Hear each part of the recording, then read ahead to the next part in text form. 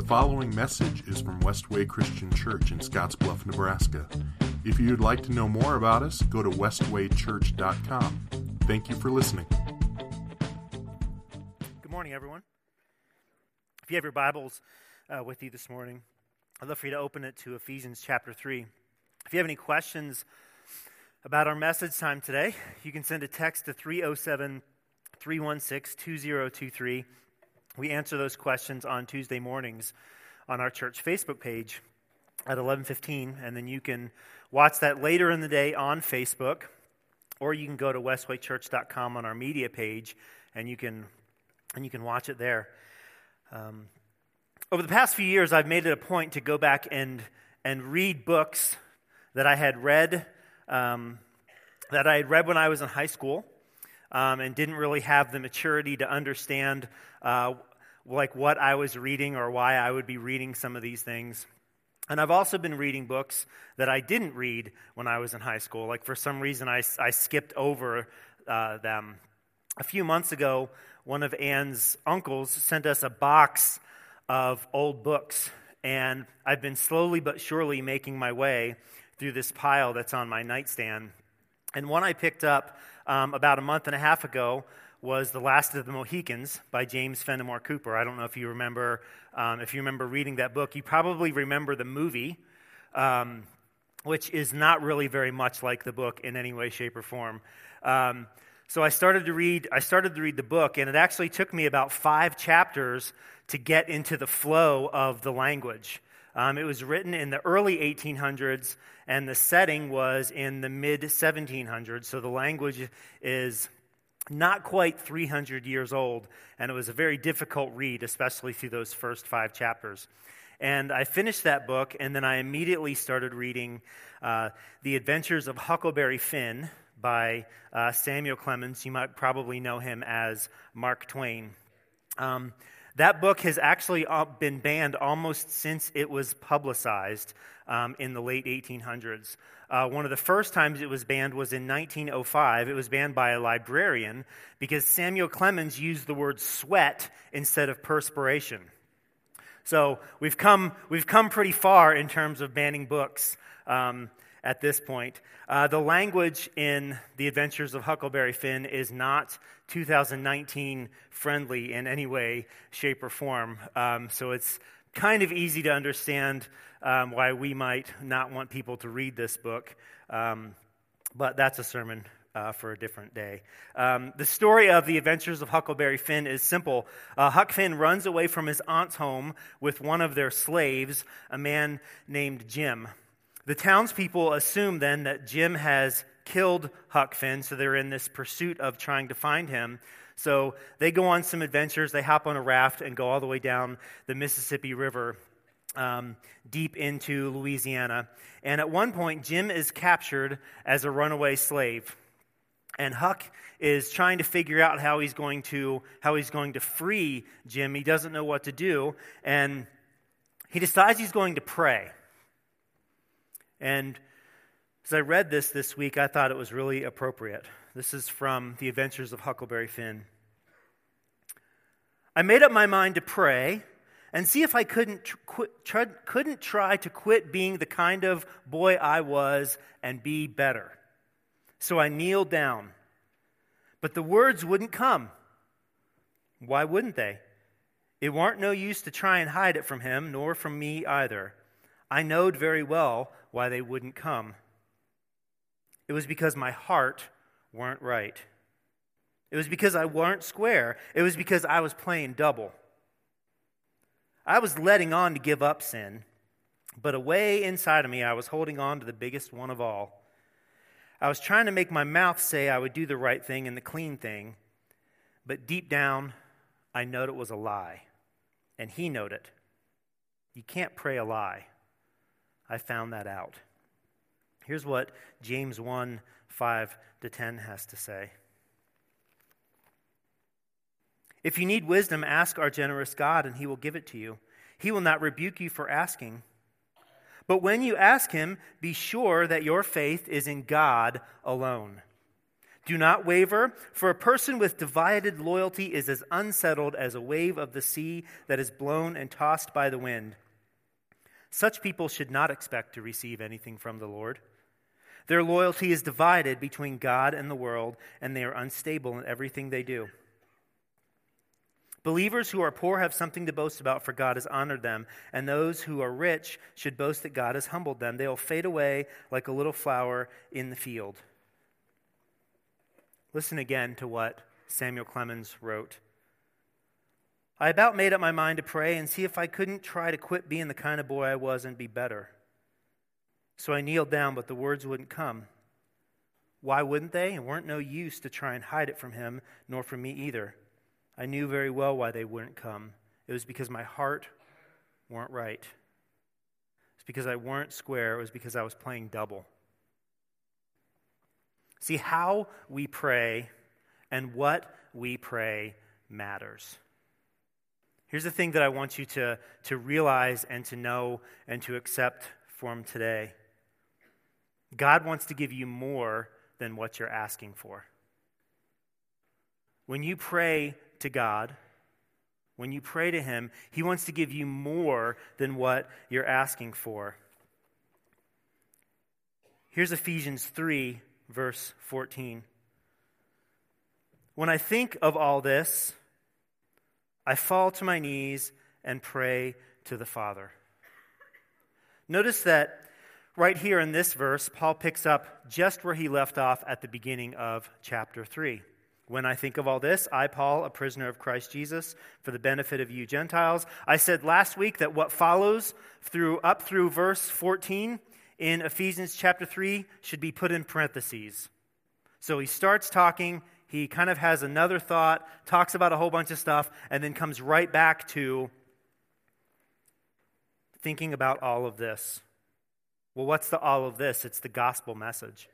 See, that's what Paul has spent the first 2 chapters of the book of Ephesians telling every single one of us. He's been telling us the gospel of Jesus Christ. He's telling us what God is offering to us, and he's telling us that we can't accept it properly without Him guiding us. We can't accept the gospel without asking for what God alone can give: wisdom and insight, and assurance of salvation and power. He's reminding us that prior to being united with Christ, we were all dead. So if you're a Christian in the room, what Paul is telling us, what he's telling me, what he's telling you, what he's telling the church at Ephesus, is prior to being united with Christ, you were dead. You were cut off from God and you were cut off from man. And we know this, and when we ask that question, why is there so much pain in the world? Why is there so much hurt in the world? The bottom line is because we are a people who aren't living in accordance with what God would have us do. So what does God do in response to our deadness? When He, in our minds, looks down upon us from afar, what's God's response to our deadness?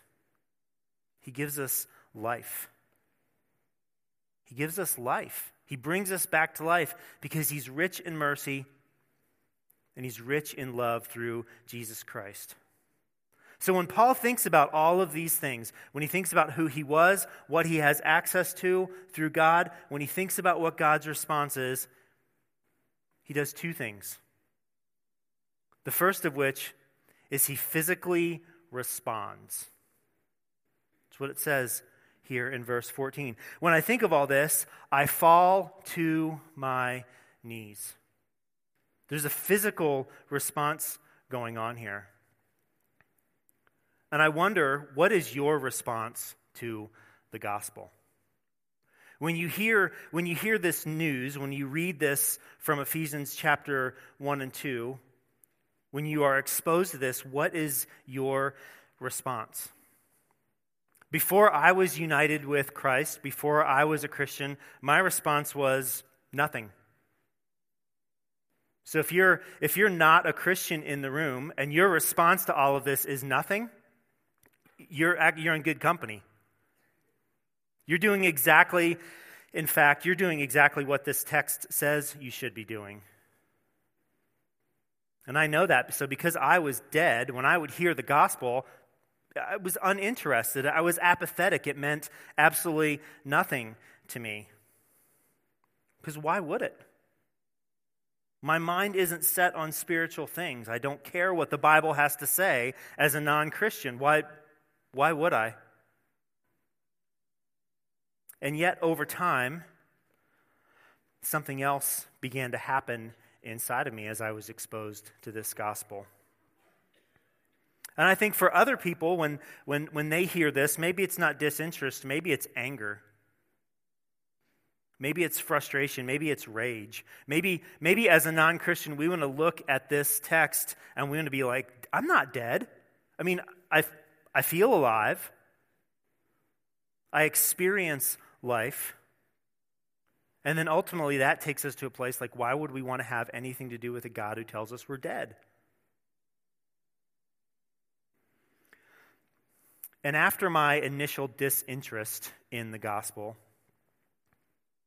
I sort of just disengaged from what God was saying. Because honestly, I didn't really want to come and sit in a room where someone was going to describe reality to me. I didn't want to sit in a chair like you're sitting in today and have someone, like, as a person who wasn't a believer, I really just didn't feel like coming to church every single week only to have someone tell me that I was dead. Like, that makes sense, right? I didn't want to hear that over and over and over again. I just didn't want to face that reality because I had to do something with what I was hearing. And so now, if you're a Christian in the room, I want to ask you what your response is to this. When you hear this gospel, when you hear this good news, when you hear who you were before Christ and who you are now, when you hear about God's love and mercy for you, what's your response? What's your response? When's the last time that your reflection on what Jesus did for you? When's the last time that your reflection on the reality that you've been saved by God, when has that caused any physical response in your life? When has the fact that Jesus saved you actually caused you to physically respond differently? I think we have some opportunities for that on Sunday mornings when we gather, to be physical. We're allowed to raise our hands, not too high, because those are the charismaniacs. But you're allowed to raise your hands. That's a physical response to what God has done for us. Last week, horror of horrors, someone came up front at the end during the song and knelt in front of the stage. See, that's a physical response, and there was nothing horrible about that. That's a physical response. And I think as Christians, sometimes we forget that we are to love God with our whole selves. I'm going to ask you to do something radical right now. I'm going to ask you, if you can, if you're able, I'm going to ask you to find a space by you, and I'm going to ask you to get on your knees. I'm going to ask you to do that. And we're going to pray Paul's prayer from Ephesians chapter 3 together.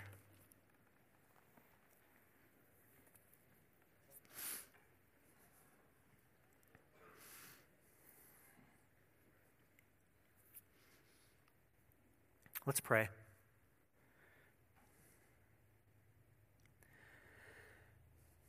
God, we pray that from your glorious, unlimited resources, you will empower us with inner strength through your Spirit. Then Christ will make his home in our hearts as we trust in him. Our roots will grow down into God's love and keep you strong. And may we have the power to understand, as all God's people should, how wide, how long, how high, and how deep his love is. May we experience the love of Christ, though it is too great to understand fully. Then you'll be made complete with all the fullness of life and the power that comes from God. Now all glory to God, who is able, through his mighty power at work within us, to accomplish infinitely more than we might ask or think. Glory to him in the church and in Christ Jesus through all generations, forever and ever. Amen. Get back to your seats.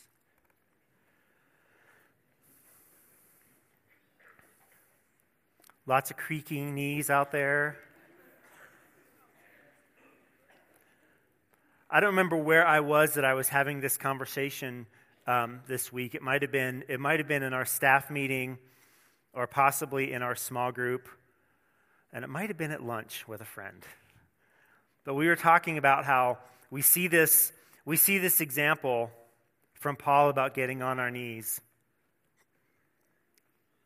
And we remember that Paul was writing this from a prison. And a prison in Paul's day would have been like a cave. And I'm sure one of the first things that we did when I said, hey, let's get on our knees, the first thing we did, is the floor going to be clean? Is there going to be like a little rock that I'm going to put my kneecap on and I'm going to feel that for the rest of the week? What's interesting is Paul's writing this from a prison. And my guess is for him to be on his knees, he did not have any of those first world problems on his mind when he got on his knees and prayed. He just responded because he was so overwhelmed and overcome by the goodness of the gospel. What are you praying for? When you pray, what do you pray for? Have you ever prayed for something and then wondered if God actually wanted that same thing for you? When I was younger, I remember praying for all sorts of things. I prayed for toys. I prayed that I would pass a test. As I got older, I would pray that I would pass more tests. I would pray for a job or for more money. I would pray that my wife would like me more. But were those things what God wanted for me? Was that what God wanted? I talk with Christians all the time who are uncertain of how to pray. And a few weeks ago, I saw this post from a pastor named Derwin Gray, and I'm just going to read it. If you want to learn how to pray, read prayers in the Bible and notice how much different they are than ours. When we were reading that prayer in Ephesians chapter 3, did you notice how different that prayer was probably from most of the things that we pray about? Derwin continues, hear my heart on this. A lot of times we're not praying, we're doing superstition. Lord, gimme, gimme, gimme, gimme, gimme, gimme, gimme. I want. I need.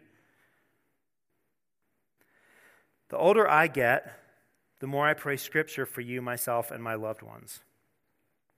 See, over the past month or so, ever since we read this text from Ephesians chapter 1, as much as I read through and pray over the Connect cards that you turn in on a Sunday morning, the thing that I have most consistently prayed for over this church body is that you would have wisdom and insight so that you would know truly who God is.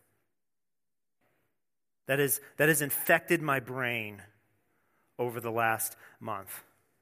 As much as I pray for those Connect cards when you turn them in, over your circumstances and over the situations that you're facing in your life, what I'm really praying for is that God would flip on the light in your heart so that you would know as a Christian that you have assurance of your salvation. That you would confidently believe that.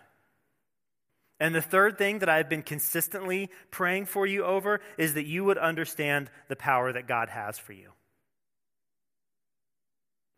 At some point, I made a note on my sermon notes, and I asked the question, what would our church look like if these things came true? I have no idea the answer to that question. What would my life look like? What would your life look like if these were your prayers and God answered them? What would that look like? I think one of the reasons I don't know the answer to that question is because that's not what my prayers look like. See, when I pray for a job or I pray for something in the midst of my circumstance, it can become really tangible for me, right? I can know if I got it or if I didn't.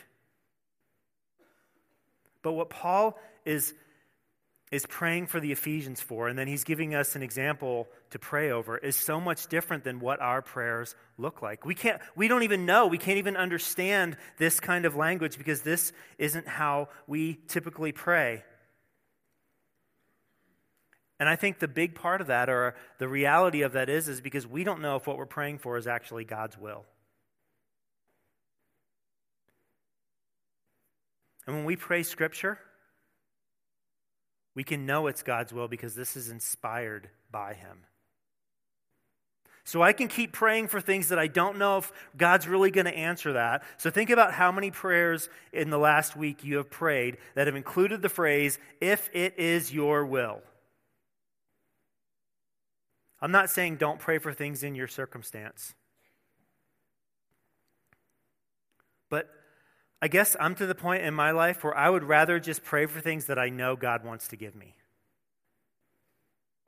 I would rather live a life that I know is in obedience to what God is trying to accomplish in my life than pray for a whole bunch of stuff that I'm just unsure of. And the question that we have to ask is, what are we praying for? Paul prays for just 3 things, so I'm going to add 3 things to the 3 things for you that I've been praying for you for the last month. Now I'm going to have 6 things. Here's the 3 things. He prays that the believers at Ephesus would be strengthened inwardly. He prays that Christ would dwell in the hearts of the believers at Ephesus, and he prays that we would comprehend and experience God's love.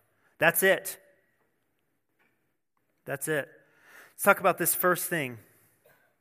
Paul prays that they would have inward strength because so often our concerns are not inward. So often we are concerned about other things. We are concerned about the outward circumstances and situations of our lives. But God's primary intention is to work inside of us. It's not that God doesn't care about what's going on the outside, but God is concerned more internally with you than he is your external situation. And remember, if we don't know who we are, we will define ourselves by our circumstances. And that sense of self comes from inside of us. Author Richard Phillips talks about it this way. In 2 Corinthians 12, Paul talks about suffering from this thorn in his flesh. If you're in the church and you've been in the church for a while, you probably heard that phrase. In 2 Corinthians 12, Paul talks about this thorn in this flesh, this thing that he prayed 3 times to God for, asking him to remove this thorn, this circumstance. And God's response, Paul says, each time God said, "My grace is all you need, my power works best in weakness." So here's the scene. God, remove this from me. Anyone ever prayed that? God, take this from me, this circumstance, this situation. And when Paul did that 3 times, God told him, "My grace is sufficient for you." And what was Paul's response to this? Did he complain that God was only interested in what was going on inside of him? Did he talk about how terrible his life was? Did he define his life by his thorn, by his circumstance? No, he wrote this. "So now I'm glad to boast about my weakness so that the power of Christ can work through me. That's why I take pleasure in my weaknesses and in the insults, hardships, and persecutions and troubles I suffer for Christ. For when I am weak, then I am strong." See, as much as God loved Paul and was concerned about his outer circumstance, God was far more interested in what was going on inwardly in Paul's life. And frankly, some of us really need to hear this. Because some of us are so consumed by our circumstance.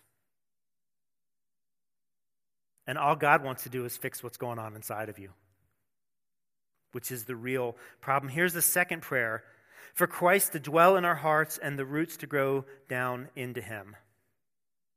Again, why heart? Because God is more concerned about what's going on inside of you than he is about your external circumstances.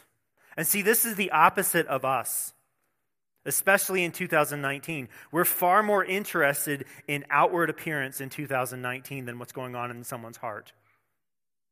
Which is why when our circumstances come against us, we define ourselves by them. And when we are successful in our circumstances, we define ourselves by them. Feeling pretty good today. Why? Because I had a good day. I caught all of the green lights between Westway Christian Church and my house in Gearing. I've actually defined a good day by that. I've defined a good day by not having to wait in line very long at McDonald's for breakfast. That's how I define a good day. By these external circumstances. And for us, we're more interested in the outward than we are in the inward.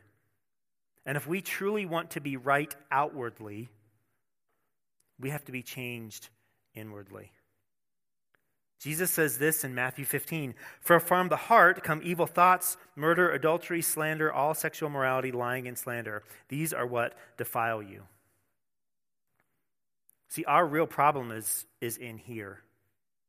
It's not what we look like or what we don't look like, or how much money we have or how much money we don't have, or what kind of place we live in or don't live in, or what kind of car we drive or what kind of job we have, or how many kids we have, or any of these other external circumstances. For the Christian, those things don't define us. God is interested in what's going on in our hearts. And I want you to imagine for a second that you're going to plant a tree in your backyard. So what you do is you dig a hole, right? And you put the tree down in there and you water it. And a few days later, you look outside your back window and you think to yourself, I should have planted that tree somewhere else.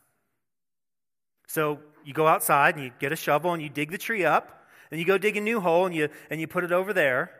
And you water it and you do all these things.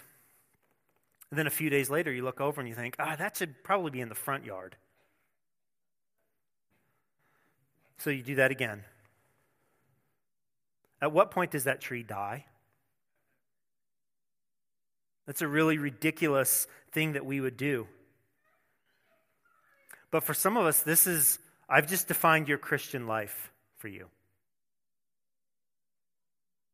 I've shown you what's really taking place inwardly in your life. Because what we're constantly doing is planting and uprooting, and planting and uprooting, and planting and uprooting. And what God wants us to do is for Christ to enter into our hearts, and then for us to bear down on him and place our roots deeply into him. And when we don't do this, we wonder why nothing's changed in our lives. Because we've not rooted down into Christ.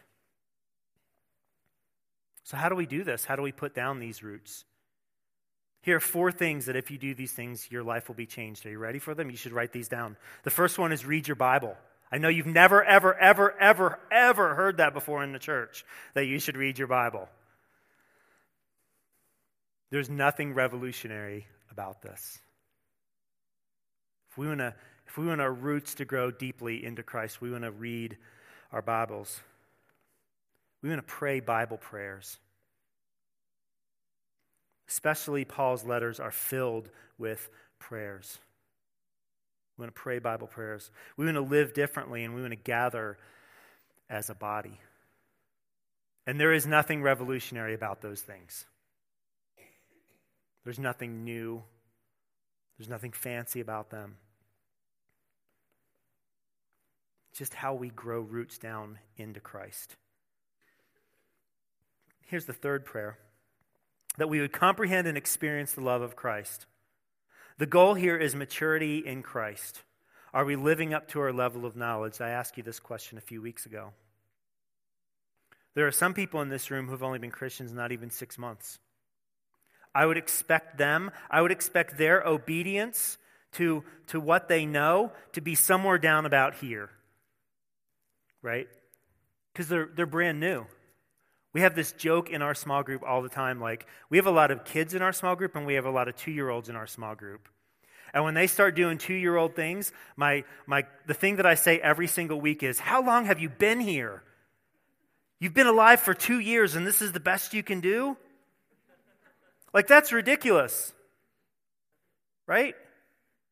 And for some of us, we look into the lives of someone who's been a Christian for 6 months and we expect them to have this super, powerful level high of obedience. We expect them to be like us. And then there's a whole nother group of people that have been Christians for a really, really, really long time, who know everything. And for some of those Christians, their level of obedience is in the exact same spot. I just can't figure it out. Sometimes that's me. But isn't that old? Isn't Paul praying for more for our lives? Doesn't he desire more for us? And none of these things are about my knowledge of God. They're about my relationship with him. Paul's assuming here that his readers are saved. Pretty big assumption, I would say. But he's assuming that his readers are saved. He assumes that they know Christ's love, but that they're not accurately living up or relying on it. They're not leaning into this strength that they have. So he prays for them. And he uses these 4 examples. He uses width. And what he's telling us is God's love is wide. It's an open invitation for everyone. Some of us as non-Christians were acting like God could never accept us because of what we've done in our lives. Like, there is no way, we don't say this, we think it. If God only knew what I really did, there's no way that he would ever, ever, ever, ever accept me. That's where some of us get hung up on, is our own experience. That's why Paul used the word dead in chapter 2. He said, once you were dead because of your disobedience and your many sins. And he wasn't only talking to a small group of people who only sinned kind of some bad sins. He was talking to everyone.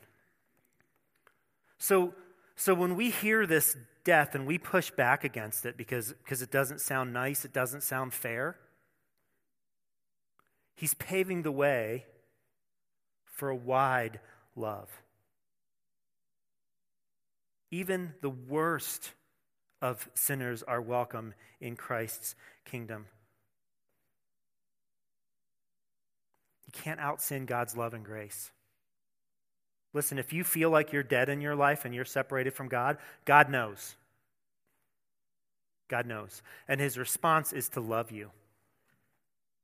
His response is to offer life to you from Jesus. Here's the second thing that Paul talks about. He says God's love is long. And what he means by that is it's timeless.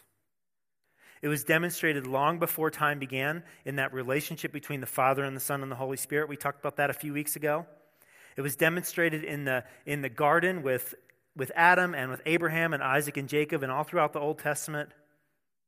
Christ demonstrated it on the cross to us, that it was a timeless love. And we see it today when we gather as the church and we are in relationship with one another. And it's going to go on forever, even after we die. Even when these worldly things are gone, God's love is going to be eternal. It will always exist. God's love is high. See, Christ was lifted up. He was lifted up on the cross. And right now he's seated in the place of honor by God's right hand. God's love encourages us to look up to him and away from ourselves. And isn't that what we talked about last week? When I focus on my circumstances and my situation, where am I looking? Inward. It's funny, earlier this week we got a text from our daughter. Our son Grayson is 4.5 years old. And she said he was sitting on the stairs and he looked sad. And our daughter said, "Grayson, are you okay? What's wrong?" And he said, "Just chilling. Just chilling and thinking." See, that is like the ultimate in navel gazing, right? like inwardly reflecting on my life. I don't know how hard the life of a 4.5-year-old is in East Palestine, Ohio. He's got a lot going on, though. He just has a new brother. Getting ready to move to Oklahoma here in a few weeks.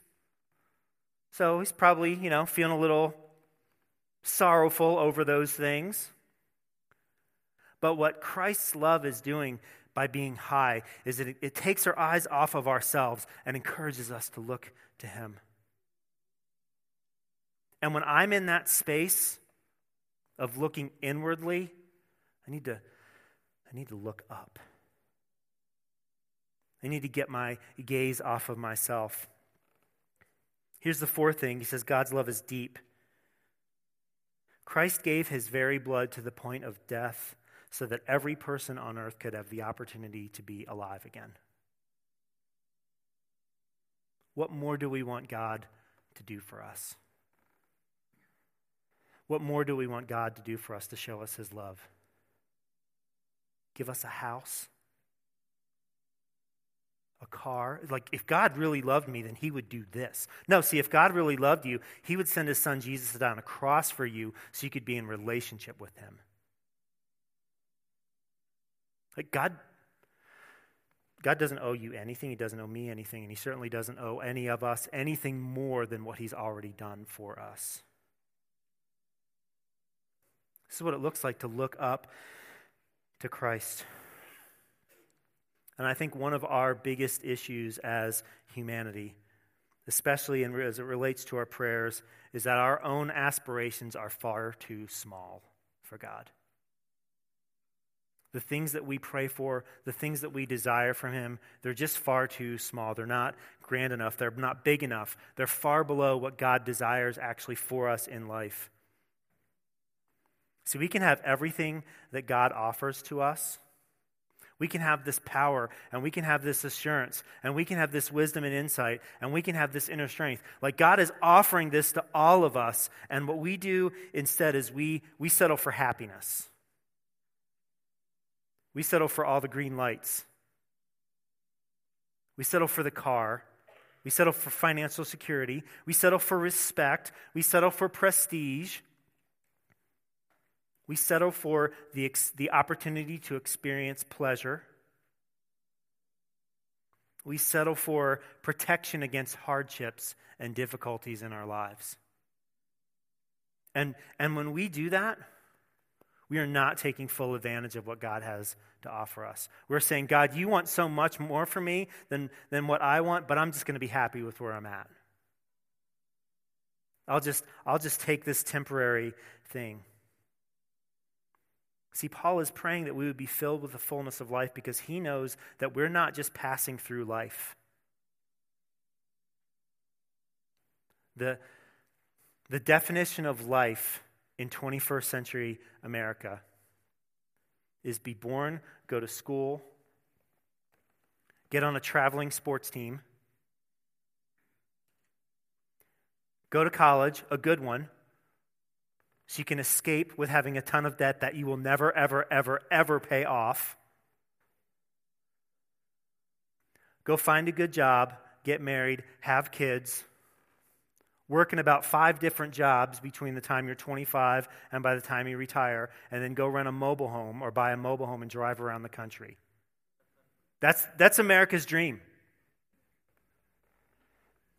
We're going to talk about this next week in our Family Life Workshop. You should come if you haven't signed up for that. It's for everyone. But that's America's dream for you. And we are exposed to that dream all the time. We are being sold the benefits of America's dream for you all the time. And I would argue strongly that is probably not what God wants for you. I would argue strongly that God wants something different for you. Because America's dream does not deal with the reality of who we are as sinners. It only reinforces it. It only manifests who I really am in my brokenness and encourages me to live in that way. And when we are living out that dream instead of what God wants, it leaves us the same person, unimproved and untransformed. And when I think about when I do that navel gazing, I think of how terrible I am. And it's a pretty quick trip because I'm very well aware of who I am outside of Christ. I'm very well aware of my deadness. And it doesn't take long for me to get there. So I need to focus on him. I need to do the things that he wants me to do. And see, we know this as people. We know that these things that we so often elevate as the pinnacle of existence, we know that they leave us wanting. We know that. That's why we're always in pursuit of the next thing. It's why we always have to have something else. When Jesus is talking to the Samaritan woman in John 4, he said this, "Everyone who drinks of this water will be thirsty again." So everyone who drinks of the water of the American dream, you're going to be thirsty again. And you're going to continue to be thirsty. And that's why I said last week that everything we pursue outside of Christ only leaves us empty and wanting more. Which is why our last job didn't fulfill us, and you know what? Your next one won't either. I love you, and it's just not going to work. God sees us in our dead state, and because he's rich in love and rich in mercy, he raises us from the dead, and he wants to fix and solve our real problems. He wants us to rest in him. He wants us to find true comfort in him. He wants us to find hope and peace in him and be satisfied in what he offers us. God wants to deliver us from sin's guilt and give us the peace and ability to show real love. Wouldn't it be nice to not feel guilty? The answer is and isn't stop sinning. If you don't want to feel guilty about something, stop doing it. Right? That's really easy. If you don't want to feel guilty about something, accept what Jesus has done for you and recognize that his work on the cross was sufficient for you. And you don't have to live in that spot. It's not about not living with regret or, gee, I wish I didn't do that. But what we read in Hebrews last year is Jesus, as the high priest, frees us of our guilt. You don't get that from any other place. And as Christians, it's time for us to grow up, and it's time for us to mature and pray for the things that God really cares about. If we want our prayers answered, then we should pray the kinds of prayers that God wants to answer for us. He's offering us the fullness of life, and he wants us to ask him for it.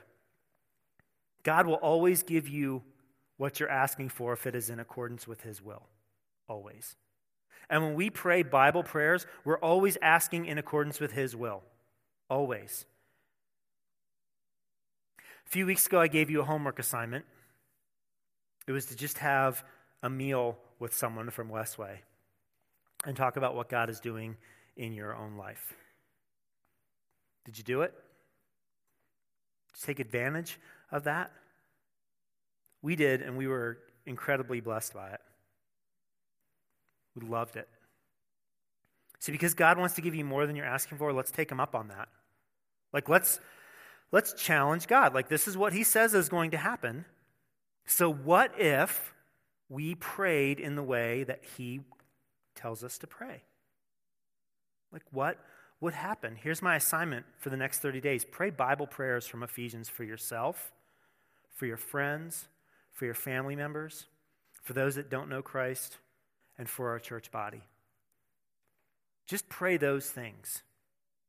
When you get tempted to pray for all of these circumstantial things, I'm not saying don't do that. I'm saying we are receiving some really specific instruction from God on how we ought to pray and the things that God is interested in. So rather than pray for someone to get a house that I'm not quite so sure may be God's will, how about I pray these prayers because I know God wants to answer them? What if we did that for 30 days?